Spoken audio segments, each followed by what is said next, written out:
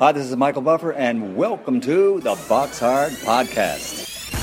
Hello, everyone. This is Mikey Garcia. This the monster from the swamps, Regis Rougarou Prograis. Hey, what's up? This is King Carlos Molina, former IBF world champ. This is Michael, the Bounty Hunter, 2012 Olympian and your people's champ. This is Charlie Edwards, flyweight champion of the world. This is Fast Eddie Chambers, and you're listening to the Box Hard Podcast with my main man, Joey Coastman. Hello everybody and welcome to episode 330 of the Box Hard Podcast. I'm your host Joey Coastman. I'm joined as ever by former heavyweight world title challenger Mr. Fast Eddie Chambers. Eddie, how you doing today, my man? I'm doing good, man. How are you? Always good when speaking with you, Eddie. You know the drill. Let's dive straight into the review part of the show as we always do. Then, of course, our special guest will come in. Our special guest this week is a man who really needs no introduction, Mr. Shakur Stevenson. And then in part two, we will begin with the news part. As always, there's quite a bit, I think, of news to go through. Then the show will wrap up with the preview part. So like I say, let's dive in to the review part here. We're going to start with a card that took place on Saturday just gone, Saturday the 5th, in Rixos Water World. It sounds a fun place. It's in Kazakhstan. Over here, top of the bill, a guy that we should maybe keep an eye out for now, a guy called Mirim Nursultanov, who's now 16-0, a fifth round retirement win against Andrei Sorokin, who's now 19-2 with a draw. Obviously Sorokin, a good fighter, so to knock him out there or make him retire after 5 rounds, I think is quite an impressive win there, you know. So that's a guy we should maybe keep an eye out for. It was for the vacant WBO International Middleweight title. Moving out now to certainly the biggest middleweight fight of the weekend, a huge one here in the UK. It took place at the Motorpoint Arena in Cardiff, Wales, United Kingdom. This one, let's start just straight with the main event. Chris Eubank Jr. now 32-2, a unanimous decision win over 12 against Liam Williams, now 23-4 with a draw. Credit to Williams for taking this fight immediately after losing to Demetrius Andrade. This is his comeback fight, and it went badly for him. He was down 4 times, once in the first, once in the second, once in the fourth, and once in the 11th. I'm going to go through the fight here. The first round, I liked the way Williams was using his jab. I think Eubank Jr. was, backing up in straight lines a lot, and Williams would just double up that jab. It was clever. That's what you do. And he'd land, nothing big, but they were landing. They were point-scoring shots. And then, what a nightmare for Williams. He walked into a jab. Down he goes. He got back up.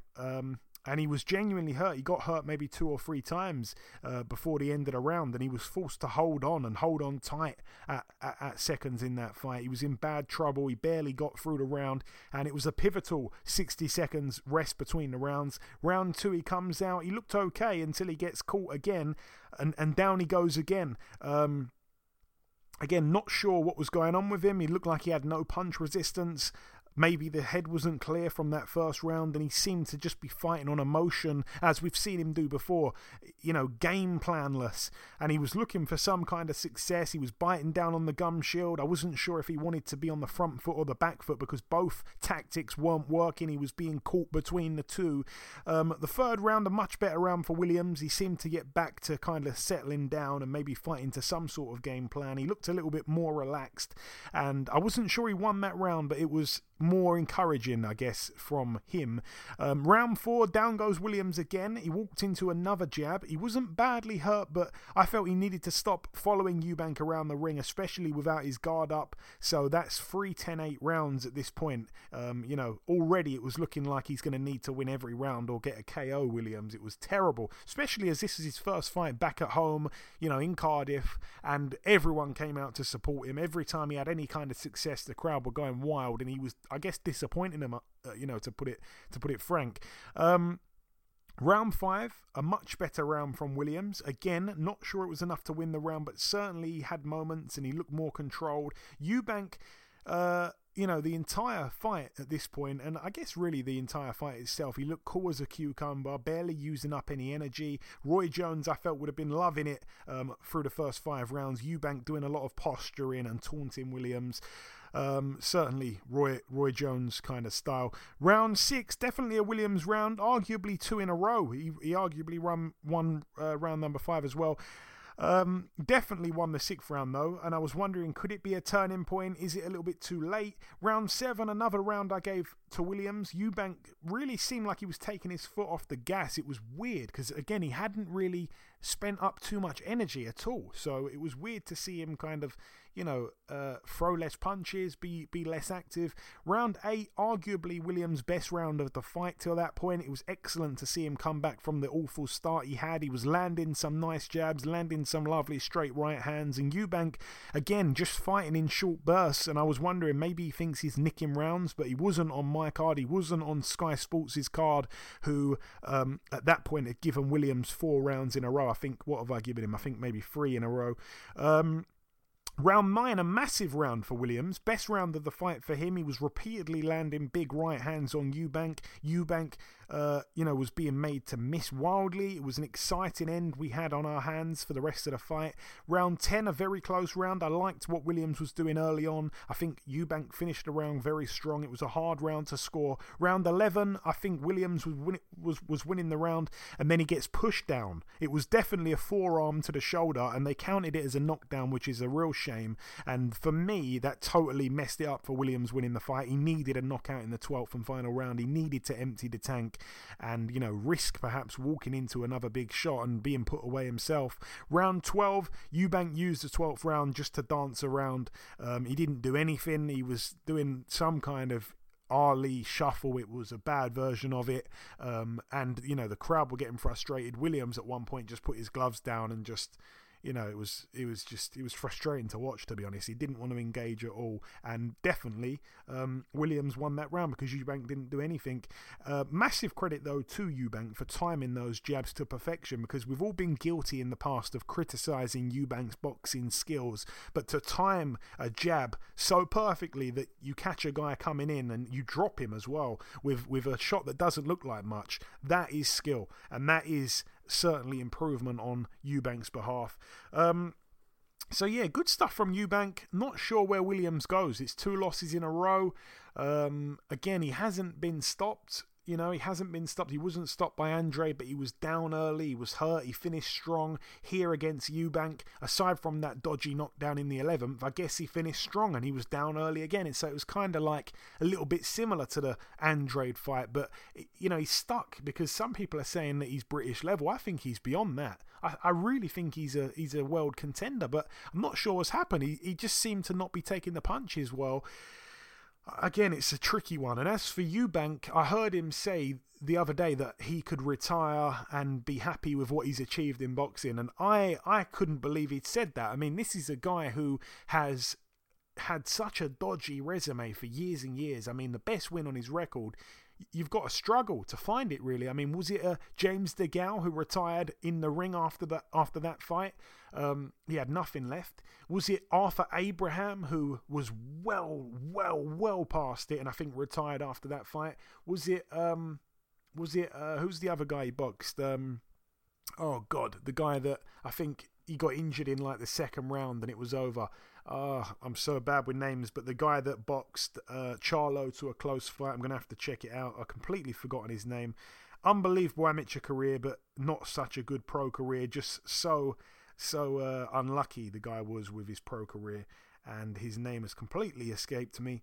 Who was it? Mati Korobov. Yeah, Mati Korobov. Is it against him when he injured his shoulder and that fight, he won that fight by hook or by crook? I just don't know. I mean, what is his best win? When he stepped up against George Groves, he lost. When he stepped up against Billy Joe Saunders, he lost. He's got some really, really dodgy wins on his record, and what he's done so far, he's beaten way past it fighters. I'm not talking about guys that are just over the hill. I'm talking about guys who've retired immediately after that fight. And it's not because of the beating he inflicted on them. So, he still hasn't won a world title. He has got so much to do. And, oh my Lord. I mean, I couldn't believe he said that. I know he's made enough money. He doesn't need to box for the financial gain, but what he's done resume-wise, I mean, he's not come close to I don't know. He hasn't made his mark on the sport. He really hasn't. Yeah, that was shocking to hear, because I don't know what he's in this for. Is it to be a celebrity? He would say no. It's to be a fighter. It's to be a warrior. It's to, follow in his father's footsteps. He hasn't done anything like that just yet, and he's getting on in age now. He needs to do something soon for me. Maybe I'm being harsh. Let me know if you disagree. But he hasn't won a world title, and he's talked about the Triple G fight. It didn't happen. He didn't fancy it. The money wasn't right. Whatever. The fight didn't happen. Kell Brooks stepped in. He talks about the Daniel Jacobs fight. That's a fight that I think was about to get made. I think he vacated a title. He just hasn't had the fights at the right time. And I don't know what he does next, but it needs to be a big fight. There's people talking about another bum opponent for him.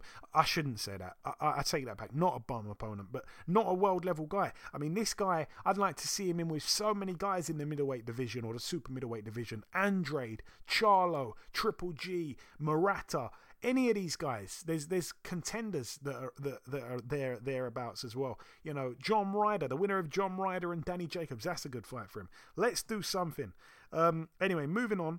Let's talk about the undercard. I almost forgot about the entire undercard for a second there. Clarissa Shields with a win. She's now 12-0, a unanimous decision over 10 2-minute rounds against Emma Kozin, who's now 21-1 with a draw. That one was for the WBC, WBA, IBF and WBF female middleweight titles. Clarissa Shields now, as I say, 12-0 with 2 KOs. Savannah Marshall was sat ringside, and it was good to see them two get in each other's face after the fight and hype it up. It was real. The beef is genuine. Elsewhere on the card, Samuel Antwi with a win now, 14-1, a unanimous decision over 10 against Connor Walker, who's now 10-1 with a draw. That one there for the English welterweight title. Chris Jenkins with a win, and I've got to say, it's probably the best win of his career in terms of on paper. He's beaten a former unified world champion, Julius Indongo. So Chris Jenkins now 23-4 with 3 draws. Julius Indongo now 23-5. First time he's lost on points. The other losses all came by knockout. Harlem Eubank on the undercard, now 13-0. He was able to beat Virial Simeon, who's been a test for some top fighters, really. Shakur Stevenson, Lee Selby, people like that, world level guys. He's been a test for them, and for Harlem Eubank it was a step up again, and he's made Virial Simeon retire on his stall after 5 rounds, so that's a good look for him. 13-0, friend of the show. Otto Wallin as well with a win. I mean, this was printing money in my opinion. He was able to beat on points Kamil Sokolowski. I mean, that was always the way I felt it was going to go. Otto Wallin now 23-1. I thought that would happen. I said the Eubank and Williams fight would go the distance. I predicted that. Clarissa Shields on points. I predicted that. Wallin on points, as I said, and this one here as well I predicted correctly. Caroline Dubois to beat Vader Maciocate on points. That happened as well. Caroline Dubois looked quite good. Very excited for her pro journey. I think she weighed in at lightweight, if I'm not mistaken, for this one, so that means she's right there amongst the best that we have in the country. They're all in those weights. Katie Taylor, Chantel Cameron, Natasha Jonas, Terry Harper, they're all around kind of lightweight and below and just above, so she's right in the middle of all those fighters. Maybe we can see some great fights down the line, but she is of course still very young. Moving out now to the Footprint Center, Phoenix, Arizona, USA. This one over here, let's talk about the undercard real quick here. Let's start with this one here. Yeah, Jamie Mitchell, she successfully defended her WBA female bantamweight title. She's now 8-0 with 2 draws. She was able to knock out Carly Skelly in round 4. Completely had too much for Skelly, who got hurt pretty much with every big shot that Jamie Mitchell caught her with. Every right hand, she was in trouble. Carly Skelly loses her own now, 4-1 with a draw. Massively thrown in the deep end there. And at no point in the fight did she get a foothold. She was totally blasted out of there, really. Raymond Ford with a win. Very, very fortunate to get it, mind you. 11-0 with a draw. His promoter, Eddie Hearn, actually said, I'm being honest, I think you lost that fight. But yeah, he won a split decision over 10 rounds against Edward Vasquez, who was undefeated. He's now 11-1. And the main event, Carlos Cuadras, now 39-5 with a draw. He took on Jesse Bam Rodriguez, who's now 15-0. He's now the new WBC Super Flyweight World Champion. The title was vacant. Jesse Rodriguez, I think, had to move up 1 or 2 weight divisions for the fight, and he had it on short notice, and Cuadras down in round 3. I know you saw some of this fight, Eddie, so I'm going to come to you. Jesse Bam Rodriguez is a guy that, people have been talking about for years and years as a future superstar at the lower weights. I've known about him longer than most people. Obviously, some people don't know that he's got his brother as well, Joshua Franco, currently a world champion as well. So 2 brothers, 2 young guys, 2 lower weight world champions in one family. Amazing for him, and he looked real good doing it against an old veteran like Cuadras. Yeah, it was an interesting fight for sure. I saw parts of it. Like I was able to, I was doing something, and I was coming back and forth to the fight. So I saw the knockdown. That was a nice uppercut he landed in. I think it was the 4th round. Was the 4th round or something like that? I think round three. Round 3. Yeah, it was a good, nice little slick shot. He looks to be a quality guy, especially for the future. If they say so young. Like I said, I didn't see a bunch of it, but I saw some of it. And obviously deserving of the win. He is a talented dude, and it's nice to be, have a championship with you have the championship and your brother in the same and at the same time. That's obviously real cool because me and Steve would have loved to have done that in the past. But so it's an exciting thing, an exciting future for him and his brother. Yeah, no, it certainly is. And also I should add that he has become the youngest world champion in boxing as well. His brother, by the way, holds the WBA Super Flyweight world title. So that one there was for the WBC. So both brothers at the same weight there holding belts. Obviously, they're not going to end up fighting each other. But yeah, that's amazing for one family there. Joshua Franco's 26. But as I say, Bam Rodriguez, I think he's 22, if I'm not mistaken. So that's amazing for him. I think the previous youngest champion in boxing was Devin Haney, if I'm not mistaken. But yeah, great stuff. Amazing. Yeah, actually, he's born in 2000. It just makes you feel so old. Anyway, moving out now to the Michelob Ultra Arena in Las Vegas, Nevada, USA. This one was on Fox pay-per-view. Let's start with the undercard. We had the young Fernando Vargas Jr. with a win. He's now 5-0 with 5 KOs. A TKO in round 3 against the previously undefeated Cody Koboski, who's now 2-1. He was down in the first round and the third. Elsewhere on the card, a win for not Ryan Carl, he lost. A win for Omar Juarez, who is now 13-1. He's a guy that some people won't have heard of. He is a highly touted prospect. However, he lost a shock. I think, I'm not sure if he got stopped now, but he lost the fight. It was a real shock. And yeah, he's bounced back and all the rest of it, and he's just beaten Ryan Carl on a split decision over 10 there for the vacant WBC International Welterweight title. So Omar Juarez now 13-1, perhaps one to keep an eye on. Leo Santa Cruz, friend of the show, with a win. He was able to beat unanimously over 10 rounds Keenan Carbajal, who's now 23-3 with a draw. Leo Santa Cruz now 38-2 with a draw. A complete shutout there across the board. Luis Neri with a win. A lot of people expected him to lose. However, he was the favourite. He was able to beat, on a split decision over 10 rounds, Carlos Castro, who was down in the first round. Castro loses his O as well. He's now 27-1. It was for the vacant WBO Intercontinental Super Bantamweight title. Luis Neri now 32-1. I think coming off that loss to Brandon Figueroa, if I'm not mistaken. Moving on to the two main fights, I think. Lucas Santa Maria with a win now, 13-2 with a draw. He was able to beat Abel Ramos, who's now 27-5 with 2 draws. It was for the vacant WBC Continental Americas welterweight title. This guy, Lucas Santamaria, seems to just be upsetting the odds every single time he gets in the ring. I mean, he gets in there, his record isn't pretty, but he's got some good wins, and he's been thrown in the deep end most of the time. You know, he's been in there with Devon Alexander, been in there with Michael Fox, guys that are friends of the show, and you know, he's been very, very hard to beat. He's a very tough guy, and yeah, once again he pulls off another great win here. And he was in a bit of trouble early on. He overcome that and finished strong. Yeah, so that's that one. And now the main event, Keith Thurman with a win, now 30-1, a unanimous decision over 12 rounds against Mario Barrios, now 26-2. Of course, 2 losses in a row now for Barrios, one to Gervonta Davis by KO in round 11, this one on points to Thurman. A very different kind of fight compared to the Davis fight. The Davis fight, a fight he was controlling so well. Then, of course, the power of Gervonta caught up with Mario Barrios. This time, he didn't really get a foothold in the fight. He completely lost pretty much every round.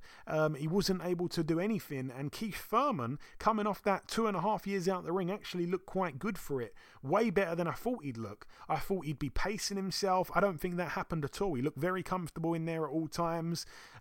Barrios, as we know, very, very tough, took many big shots in there, but wasn't really able to get going at any point, and I'm devastated for him because I'm a good friend of Barrios's. He was obviously on the show last week as well. Yeah, quite sad to see him take that much of a beating. But Thurman, for me, you know, came back with a bit of a bang, not literally, because obviously he didn't get the knockout or anything like that, but, you know, he still has the movement that he had. You know, that's the thing about Keith Thurman. He could fight on the outside, he could fight on the inside, and he was a great mover. And also he could punch, like, you know, punch well with both hands. But no, he still had the movement, the fleet of foot, and I was very impressed as well with his legs, considering that inactivity. He didn't look rusty like he did when he came back against I think it was Carras or whatever.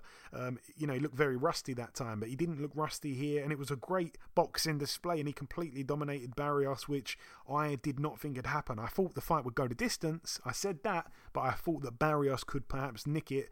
And yeah, I'm not sure where Barrios goes. It's another tough one. I mean, it's his first fight at the weight. He's been moving up in weight so much. I mean, there's plenty of guys at welterweight. I mean, I'd love to see him in with Josh Kelly. How about that fight? That's a great fight there.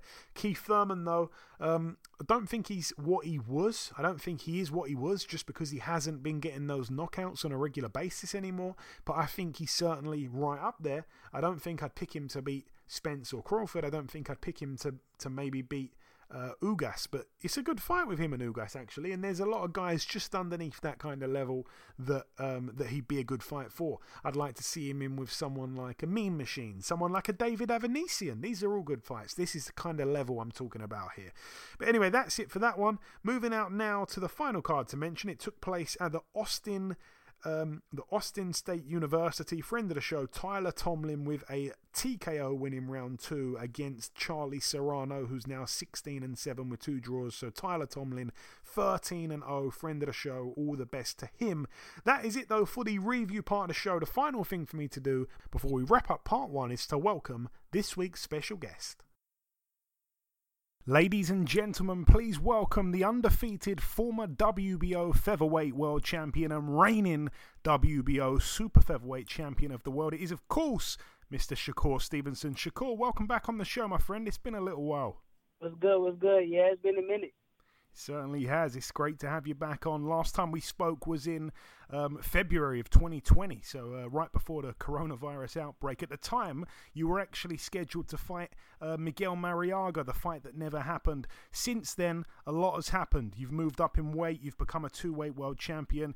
You put on a boxing clinic last time out against Jamel Herring. But perhaps more important than all of that, your newest title isn't anything to do with boxing. Your newest title is Daddy. Tell me what fatherhood is like for you, champ.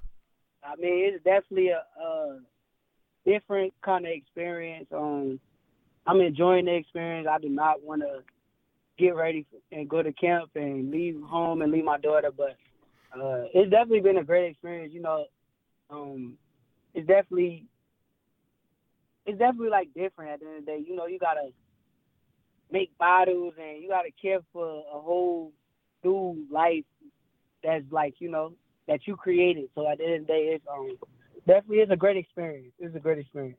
Excellent, man. I'm very happy for you. I saw you tweet that due to having a daughter, it's made you even hungrier than ever before, which, if I was in your weight division, would scare me to death. Let's get back to the boxing. I touched on your win over Jamel Herring last time out. Just give me a couple words on that fight, Shakur. You put on an absolute masterclass performance. Yeah, I think that I fought great that night. I feel like it was a great night. I still think that I could do better than that. I feel like that was a great performance, but I still got a lot more in me. I feel like nobody's seen the best of me yet, and I feel like I'm just happy to be able to perform like that against a champion and then get into another fight with another champion. And I'm happy, and I'm still hungry and motivated. Yeah, I mean, like I say, the performance was unbelievable. You were able to unload and not get hit clean. It was actually educational, I'd say. That display of skills was educational. I really enjoyed the performance. For me, I felt you were probably the best young fighter of 2021. I love the fact that you're starting this year off with a big fight also. Let's talk about it. April 30th, this unification against the WBC champion Oscar Valdez. Somebody's O must go. How do you see the fight playing out, Shakur? Valdez looked amazing against Bichette, but not so great against Robson Conceição. I think that, you know, there's levels to this. You know, I feel like Oscar Valdez is a great champion. You have to respect him. He's undefeated, never lost before. He always found a way to win. But he's going against somebody that, you know, who's confident in themselves. They believe in themselves. They're going to train hard. They're going to come in shape. And I feel like, you know, I'm the better fighter. And I feel like I'm going to just smash him. And I got to ask you this, because last time out there was so many question marks with his fight with Conceição. Was it going to go ahead? There was reportings of, you know, like a foul drug test on his end. Is that a concern on your part going in here? Is there going to be VADA testing? What can you tell us about that delicate situation? Yeah, from far as I know, we definitely going to get him on VADA. We're going to try to make sure that he's taking his test, and it's going to be a clean fight. That's all. That's what I'm looking for. So a clean fight. I don't want no cheating going on. I feel like he got caught. He still, you know, might try to cheat, being that he's fighting against somebody my caliber. But we're going to try to do everything to prevent that. But at the end of the day, we're going to the ring to do what we do. And Shakur, the negotiations, you know, for the fight to take place, there was a lot of back and forth. You were saying, you know, sign the contract. Are we, or are you, what's the word I'm looking for? Are you in the know about where the fight could potentially end up location-wise? Obviously, as fans, we don't know anything yet about that. Yeah, most likely the MGM in Vegas. Okay, that would be great. Excellent. And obviously sorry, go on, Shakur. You go ahead. Now, I was going to say the fight could have obviously took place at 126. I remember asking you about the possibility of that fight taking place a few years ago, and although I couldn't see you over the phone, I could hear you smiling when I asked you about it, because you said something along the lines of certain people don't want that fight to take place. Now the fight is happening. Why do you think those same people now are open to that fight happening after all this time? I think that right now, you know, he got a new team. I think he's with Eddie Reynoso and Canelo team. I feel like most likely it's his team that's pushing for the fight. I feel like he got a great team behind him, and I don't think that they duck anybody. They're not the type of team that wants to duck or be known as ducking the fighter. So I think that most likely they talked him into fighting. Me personally, that's what I feel. And I feel like, you know, having like somebody like Canelo who fights everybody and anybody in your ear telling you have to take this fight. There's something you have to do for your legacy. I feel like that's what's going on their side. That's why I feel like the fight is happening now. And I respect their team, but, you know, their team going against a great boxing mind, and they will come up short. And you tweeted a couple weeks ago, sorry to say it again, but after April 30th, pound for pound, please. I wanted to ask, what did you mean by that, Shakur? I say put me on a pound for pound list. I feel like, you know, I'm what am I, 17-0, going against Oscar Valdez right after fighting Jamel Herring. Oscar Valdez is an undefeated fighter. I feel like we haven't yet to see any of them four kings fight like a undefeated fighter who's unification bout and actually somebody fighting that they fight somebody that's in their prime. Like I have yet to see like any of them four kings that they call four kings fight anybody like that. And coming off the fight with Jamel Herring back to back and fighting Oscar Valdez, I feel like I deserve to be on the pound for pound list. I feel like even if you don't have me in the top 5, I'm cool with that. I feel like I definitely deserve to be touching that pound for pound list. Yeah, I mean, after this fight.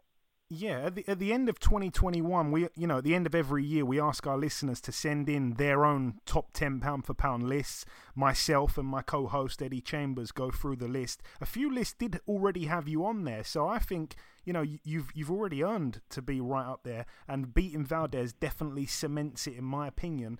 I have to ask you about this. I absolutely have to. Your mandatory challenger, when it's called, is a man from the UK. Obviously where I'm from. You've had some back and forth with him on social media, Archie Sharp.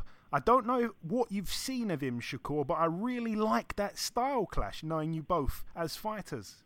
Yeah, I mean, I hear you, but I got to be real at the end of the day. I got to keep it real with you. I feel like he sucks. I feel like he is not a good fighter. I feel like he's not even the best fighter over from England that's in my weight class. I feel like if you ask me, what's the kid name that was in the Olympics with me? He's more of a threat than the Archie Sharp, if I'm being honest with you. Joe Cordina. Okay. I think Cordina is a way better fighter than Archie Sharp. I feel like if they fought right now, I feel like Joe Cordina washes him, man. That'd be an easy fight for somebody like Joe Cordina. So I got to be honest with you. I feel like he's not that good of a fighter. I feel like he talks a lot, and he's biting off more than he can chew. I feel like I want to see him actually fight somebody. I want to see him in a real fight. Let him fight Jamel or somebody. I feel like Jamel will probably beat him. I don't feel like that dude is a good fighter, if I'm being honest with you. No, I appreciate your honesty. Time will tell. But yeah, you're right. We all want to see him in a big fight. I think it'll probably happen in 2022. We shall see what happens. Man, watch out for Joe Cordina, man. That's the best fighter in the UK from 130. I feel like that's going to be the big fight for me later on down the line. In the UK, I'll do it. Just because, I would love to fight in the UK. But I think Joe Cordina is the better fighter, if you ask me. Okay, that's interesting, man. Okay. We'd love to have you over here, of course. You won your belt, Shakur, at 126. You moved up straight away. You didn't defend it. You've dethroned Jamel Herring. Obviously, you're staying at 130 for the unification with Valdez. But how soon do you think we'll see you up at lightweight in the mix with the likes of Garcia, Haney, Davis, Lopez, Lomachenko, the man with the most belts, Kambosos? A lot of people think you'd beat all of these guys. I feel like it'll happen. I'm not in no rush. I feel like I still could make 130. I might be getting a little bit bigger, but I think I want all the belts at 130. Like, I want to at least try to get all the belts if we can get them fighters to get in the ring. So after this fight, we're going to I got to handle business first. That's what we'll talk about, after this fight. I think that I want all the belts at 130. So we got to see if I can still make that weight, and if I can, I'm gonna do it, but I don't feel like none of them guys even fighting each other. I don't see why would they even want to fight me. So that's how I feel about that. They're not even fighting each other. Why would they even think about getting in the ring with somebody as good as me? Yeah, I think Teofimo Lopez obviously fighting Kambosos and Lomachenko. He seems to be the guy that wants to fight. All the other guys. He's the only one that's actually getting in the ring and fighting other people, but other than that, them guys not even fighting each other. It's hard for them to make a fight against each other, and I know how good I am skillfully, how hard I am to beat, and how hard I am to hit. I don't think none of them guys will be in line to fight me. I don't think they will even want to fight me at this point in their career. Okay, but either way, your career, the future just looks unbelievable. It's so exciting. And just finally, Shakur, before I let you go, if you've got any closing message, particularly to your fans here in the UK, you teased us there saying you'd come over to fight Cordina. We'd love to have you over here. Just give us a lasting message before we let you go, my friend. I love the UK fan. I feel like they got some of the best fans in boxing. I would love to come over there and fight. Not just once, but a couple times. Anytime that I can. I feel like that's a big marketing thing, and that's they appreciate boxing over there. So I love the UK fans. I would love to come over there and fight. I wouldn't come over there to fight Archie Sharp. I don't think he's as good as a fighter for me to even come over there and fight him. But I would love to come over there and fight somebody that's good and give y'all a great show. Absolutely. Listen, Shakur, it's been amazing catching up with you again. Thank you for your time. Best of luck April 30th, and we'll hopefully speak again after the fight, my friend. Thank you. Appreciate it. Okay, now it's time for part 2 on this week's show. This part, of course, the news part of the show. Let's start this here with the fact that John O'Carroll, friend of the show, will be the co-main event out in Dubai on March the 18th. It's a Friday. I'm not sure if his fight has been announced. He's taken on a guy called Serif Good. Oh, Lord Almighty, help me. Gurdijeljak is the guy's name. Serif Gurdijeljak. That's going to be on the fight's being headlined by Estelle Mosley. That's the IBO lightweight female world champion. I think that's the wife of Tony Yoka, if I'm not mistaken.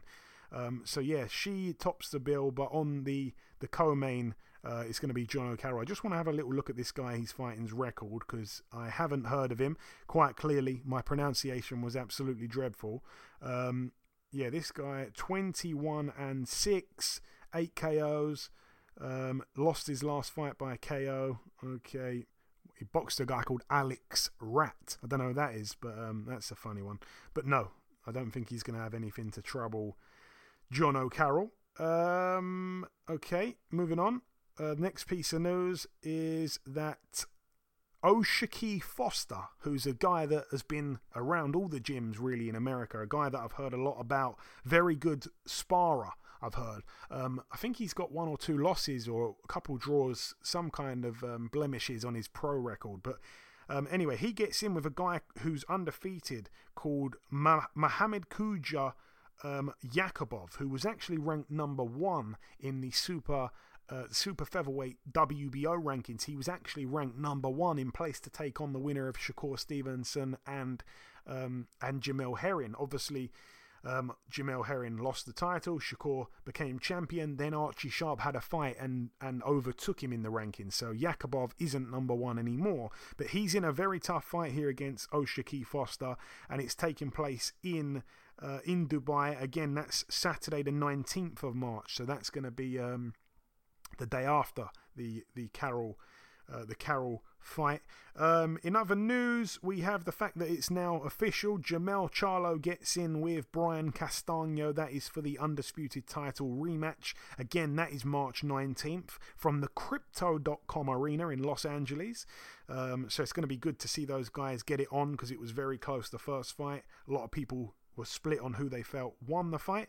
Liam Williams, off the back of losing to Eubank, has signed a promotional deal with Probellum. So, they are making waves, I've got to say. And also, they're the people that's putting on this fight with O'Shaquie Foster and Yakubov, and also the John O'Carroll fight. So they've been all over the news this week, Probellum, the company spearheaded by Richard Schaefer. Also, another news from Probellum. They have signed heavyweight Ivan Dyko, who, was a very good amateur, mixed it with some great fighters, Anthony Joshua, Zili Zhang, Tony Yoka, Joe Joyce, Sergei Kuzmin, Erislandi Savon, many guys in the amateurs. And as a pro, he's 11-0 with 11 KOs. So they've signed him, Probellum. They are making moves. Elsewhere, they've also signed the McGraw brothers. Peter and Joe McGraw both signed to Probellum as well. That's another thing there. Errol Spence against Yordenis Ugas officially set for April 16th at the AT&T Stadium in Arlington, Texas as well. It's a bit old, that news there. And the final piece of news is that Sonny Edwards has also signed for Probellum. So that is fantastic as well. So they are signing just about everybody. You never know, Eddie, you could even have a chance of them sending you a contract. We shall see. I would love that. That's it, though, for the news. Moving on now to the preview part of the show. We're going to start here with a card that takes place tomorrow night at the York Hall, Bethnal Green, London. Over here we have Lee McGregor, 11-0. He takes on Diego Alberto Ruiz, who's 23-4. I'm interested to see how McGregor looks, because last time out he didn't look fantastic when he got in with oh my God, with the guy for the European title, wasn't it? The Frenchman, Vincent Legrand. He didn't look great, even though, you know, Legrand had quite a padded record, but he was undefeated. I don't know how good he really is, but he was down, wasn't he, in that fight? And he was down quite hard off of not much of a shot, and it was a weird stoppage, if I remember correctly. So he gets in with Diego Ruiz. As I say, 23-4. Only stopped one time as well, but last time out lost on points to highly touted prospect Shabazz Massoud. His one knockout loss came to Michael Conlan, who's not much of a puncher but can be quite relentless. He hasn't got any fantastic wins either, but yeah, it's a decent fight. Obviously, Lee McGregor the clear favourite, and I think it's probably the main event. Danny Dignam, 13-0 with one draw, gets in with Grant Dennis, who's 17-3. That one over 10 rounds there for the WBO European middleweight title. Moving out to the big one, I'd love to have been there. I really would. But yeah, it's a card here. On the undercard, Johnny Fisher, 4-0. He gets in with Gabriel Anguma, who is 10-11. He's a Spaniard. This one, by the way, is at the Alexandra Palace. It's going to be on DAZN. Elsewhere on the card, Austin Williams, 9-0. I was really surprised to see him on this card, because remember, he went a bit crazy for a while last year. He said he wants to, I think, kill Eddie Hearn and beat him up and stuff like this, and Eddie Hearn's flown him over, and he's now going to be on the undercard in London. Anyway, he gets in with Javier Francisco Maciel, who's 33-15. I think he's coming off about 9 losses in a row. You've got Hopi Price, 6-0 in an 8-rounder against Ricardo Roman, who's 14-12 with 3 draws. You've got Ellie Scottney, who's 3-0. She gets in with Georgelina Guanini, who's 9-3 with 2 draws. That's over 10 2-minute rounds there. That is for the vacant WBA Intercontinental Super Bantamweight female title. Unless I'm very much mistaken, I think this girl used to be a world champion, actually. I think it might have been one of the lower weights. Yeah, she was world champion at Superfly, and this one is at Super Bantam. Okay. Anyway, moving on. Felix Cash, 14-0 in a 10-rounder here against Magomed Madiev, who's 15-0 with 2 draws. That one there for the WBC International Middleweight title. Coming off a brilliant win last time out, Felix Cash, when he knocked out Denzel Bentley. It's almost a year ago, though. He's failed to kind of, build on that momentum he had. He gets in with this Russian here, who, as I said, is undefeated. Again, looked through his record. He's got a couple draws. Hasn't really boxed anyone that I've heard of or anything like that.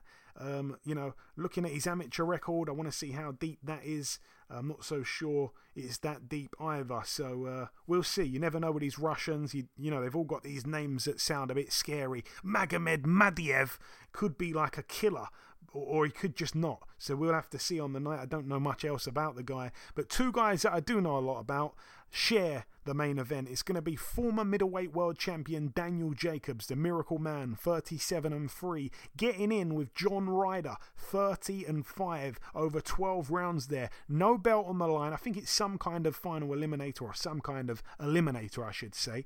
I don't want to be held accountable saying it's a final eliminator. But John Ryder, friend of the show, obviously pulling for him to get the win. However, it's a massive step up. Hasn't boxed since September, which isn't too bad. And Danny Jacobs, as I said, hasn't boxed since November of 2020, when he arguably lost on points in front of no crowd to Gabe Rosado. And he has not looked good since moving up to super middleweight. I said it. He moved up after the Canelo fight. He looked very good against Canelo. It was a really good fight. He pushed Canelo kind of close compared to everyone else. And then he moved up, had the fight with Julio Cesar Chavez Jr., a fight that he wasn't looking good in. I think Chavez on my card was probably winning the fight, and then he quit on his corner. He quit in the corner for no good reason, it looked like. Then he comes back and has the split decision win over Gabe Rosado. Could have lost that fight. And now he gets in after, a year and a few months out the ring. He gets in with John Ryder. Obviously, I'm hoping, like I say, for John Ryder to win, but you've got to favour Danny Jacobs here just on the credibility alone. You know, the guy has got the resume, hasn't he? He's beaten some great fighters along the way. Only got the 3 losses, obviously, to Canelo, to Triple G. Both of those fights were close. Some people felt he even beat Triple G, and then that knockout years and years ago to Dmitry Pirog. But other than that, I mean, some of the wins this guy's gathered in his career are really good wins. You know, Sergio Mora, Peter Quillin, guys like that, Luis Arias, Derevianchenko, he took his O, close fight again, Selecki, you know, Chavez. You know, this guy has certainly got the much deeper resume. John Ryder, I think the highlight of his career was probably that very close fight with Callum Smith.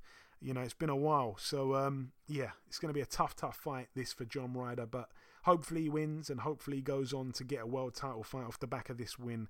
We'll see. But I'll certainly be tuned in. It's going to be a great fight. You've got to watch this as well, Eddie. It's going to be good, I think. And the final card to mention, it takes place at the Ponds Forge Arena in Sheffield. Just one fight I want to mention. Heavyweight Cash Ali gets out once again. 20-1 his record. Still got that one loss, which he was disqualified when he bit David Price in some kind of terrible attempt at being Mike Tyson. He fights in a 10-rounder. No opponent just yet for him. He's just building up all these wins. You know, he lost his O to David Price. Since then, he's boxed pretty much cab drivers. He's been building up this record. He spars some good fighters. I'm hearing that behind closed doors, he's a very good fighter, but I just don't know what the hell's happening with the guy. 20-1, and it was a disqualification loss, you know? He hasn't really fought anyone aside from Price, and I just don't know what the goal is here. Is it just to pad up the record and not fight for any belt whatsoever? I mean, why hasn't he gone for the British title? I don't understand it. I really don't understand it. But anyway, that's it. We're gonna end on that. That is it for the preview part of the show. The final thing for me to do is to come in with the outro, which I'll do in just a few seconds. Okay, and this wraps up episode 330 of the Box Hard Podcast. I've been your host, Joey Coastman. Eddie Chambers has been with me for the duration of the show. A huge thank you to our special guest on this week's podcast, the undefeated 2-weight world champion Shakur Stevenson. The biggest thanks of all, though, goes out to you, the listeners. There has been one piece of news break whilst we've been recording the show. It's been rescheduled. We're going to see John Real Casemiro defend his WBO World Bantamweight title against our very own Paul Butler, friend of the show. It's going down in Liverpool on April 22nd, a Friday evening. But that's about everything from myself. Enjoy your weekends, people. Stay safe, and we shall see you all again next week.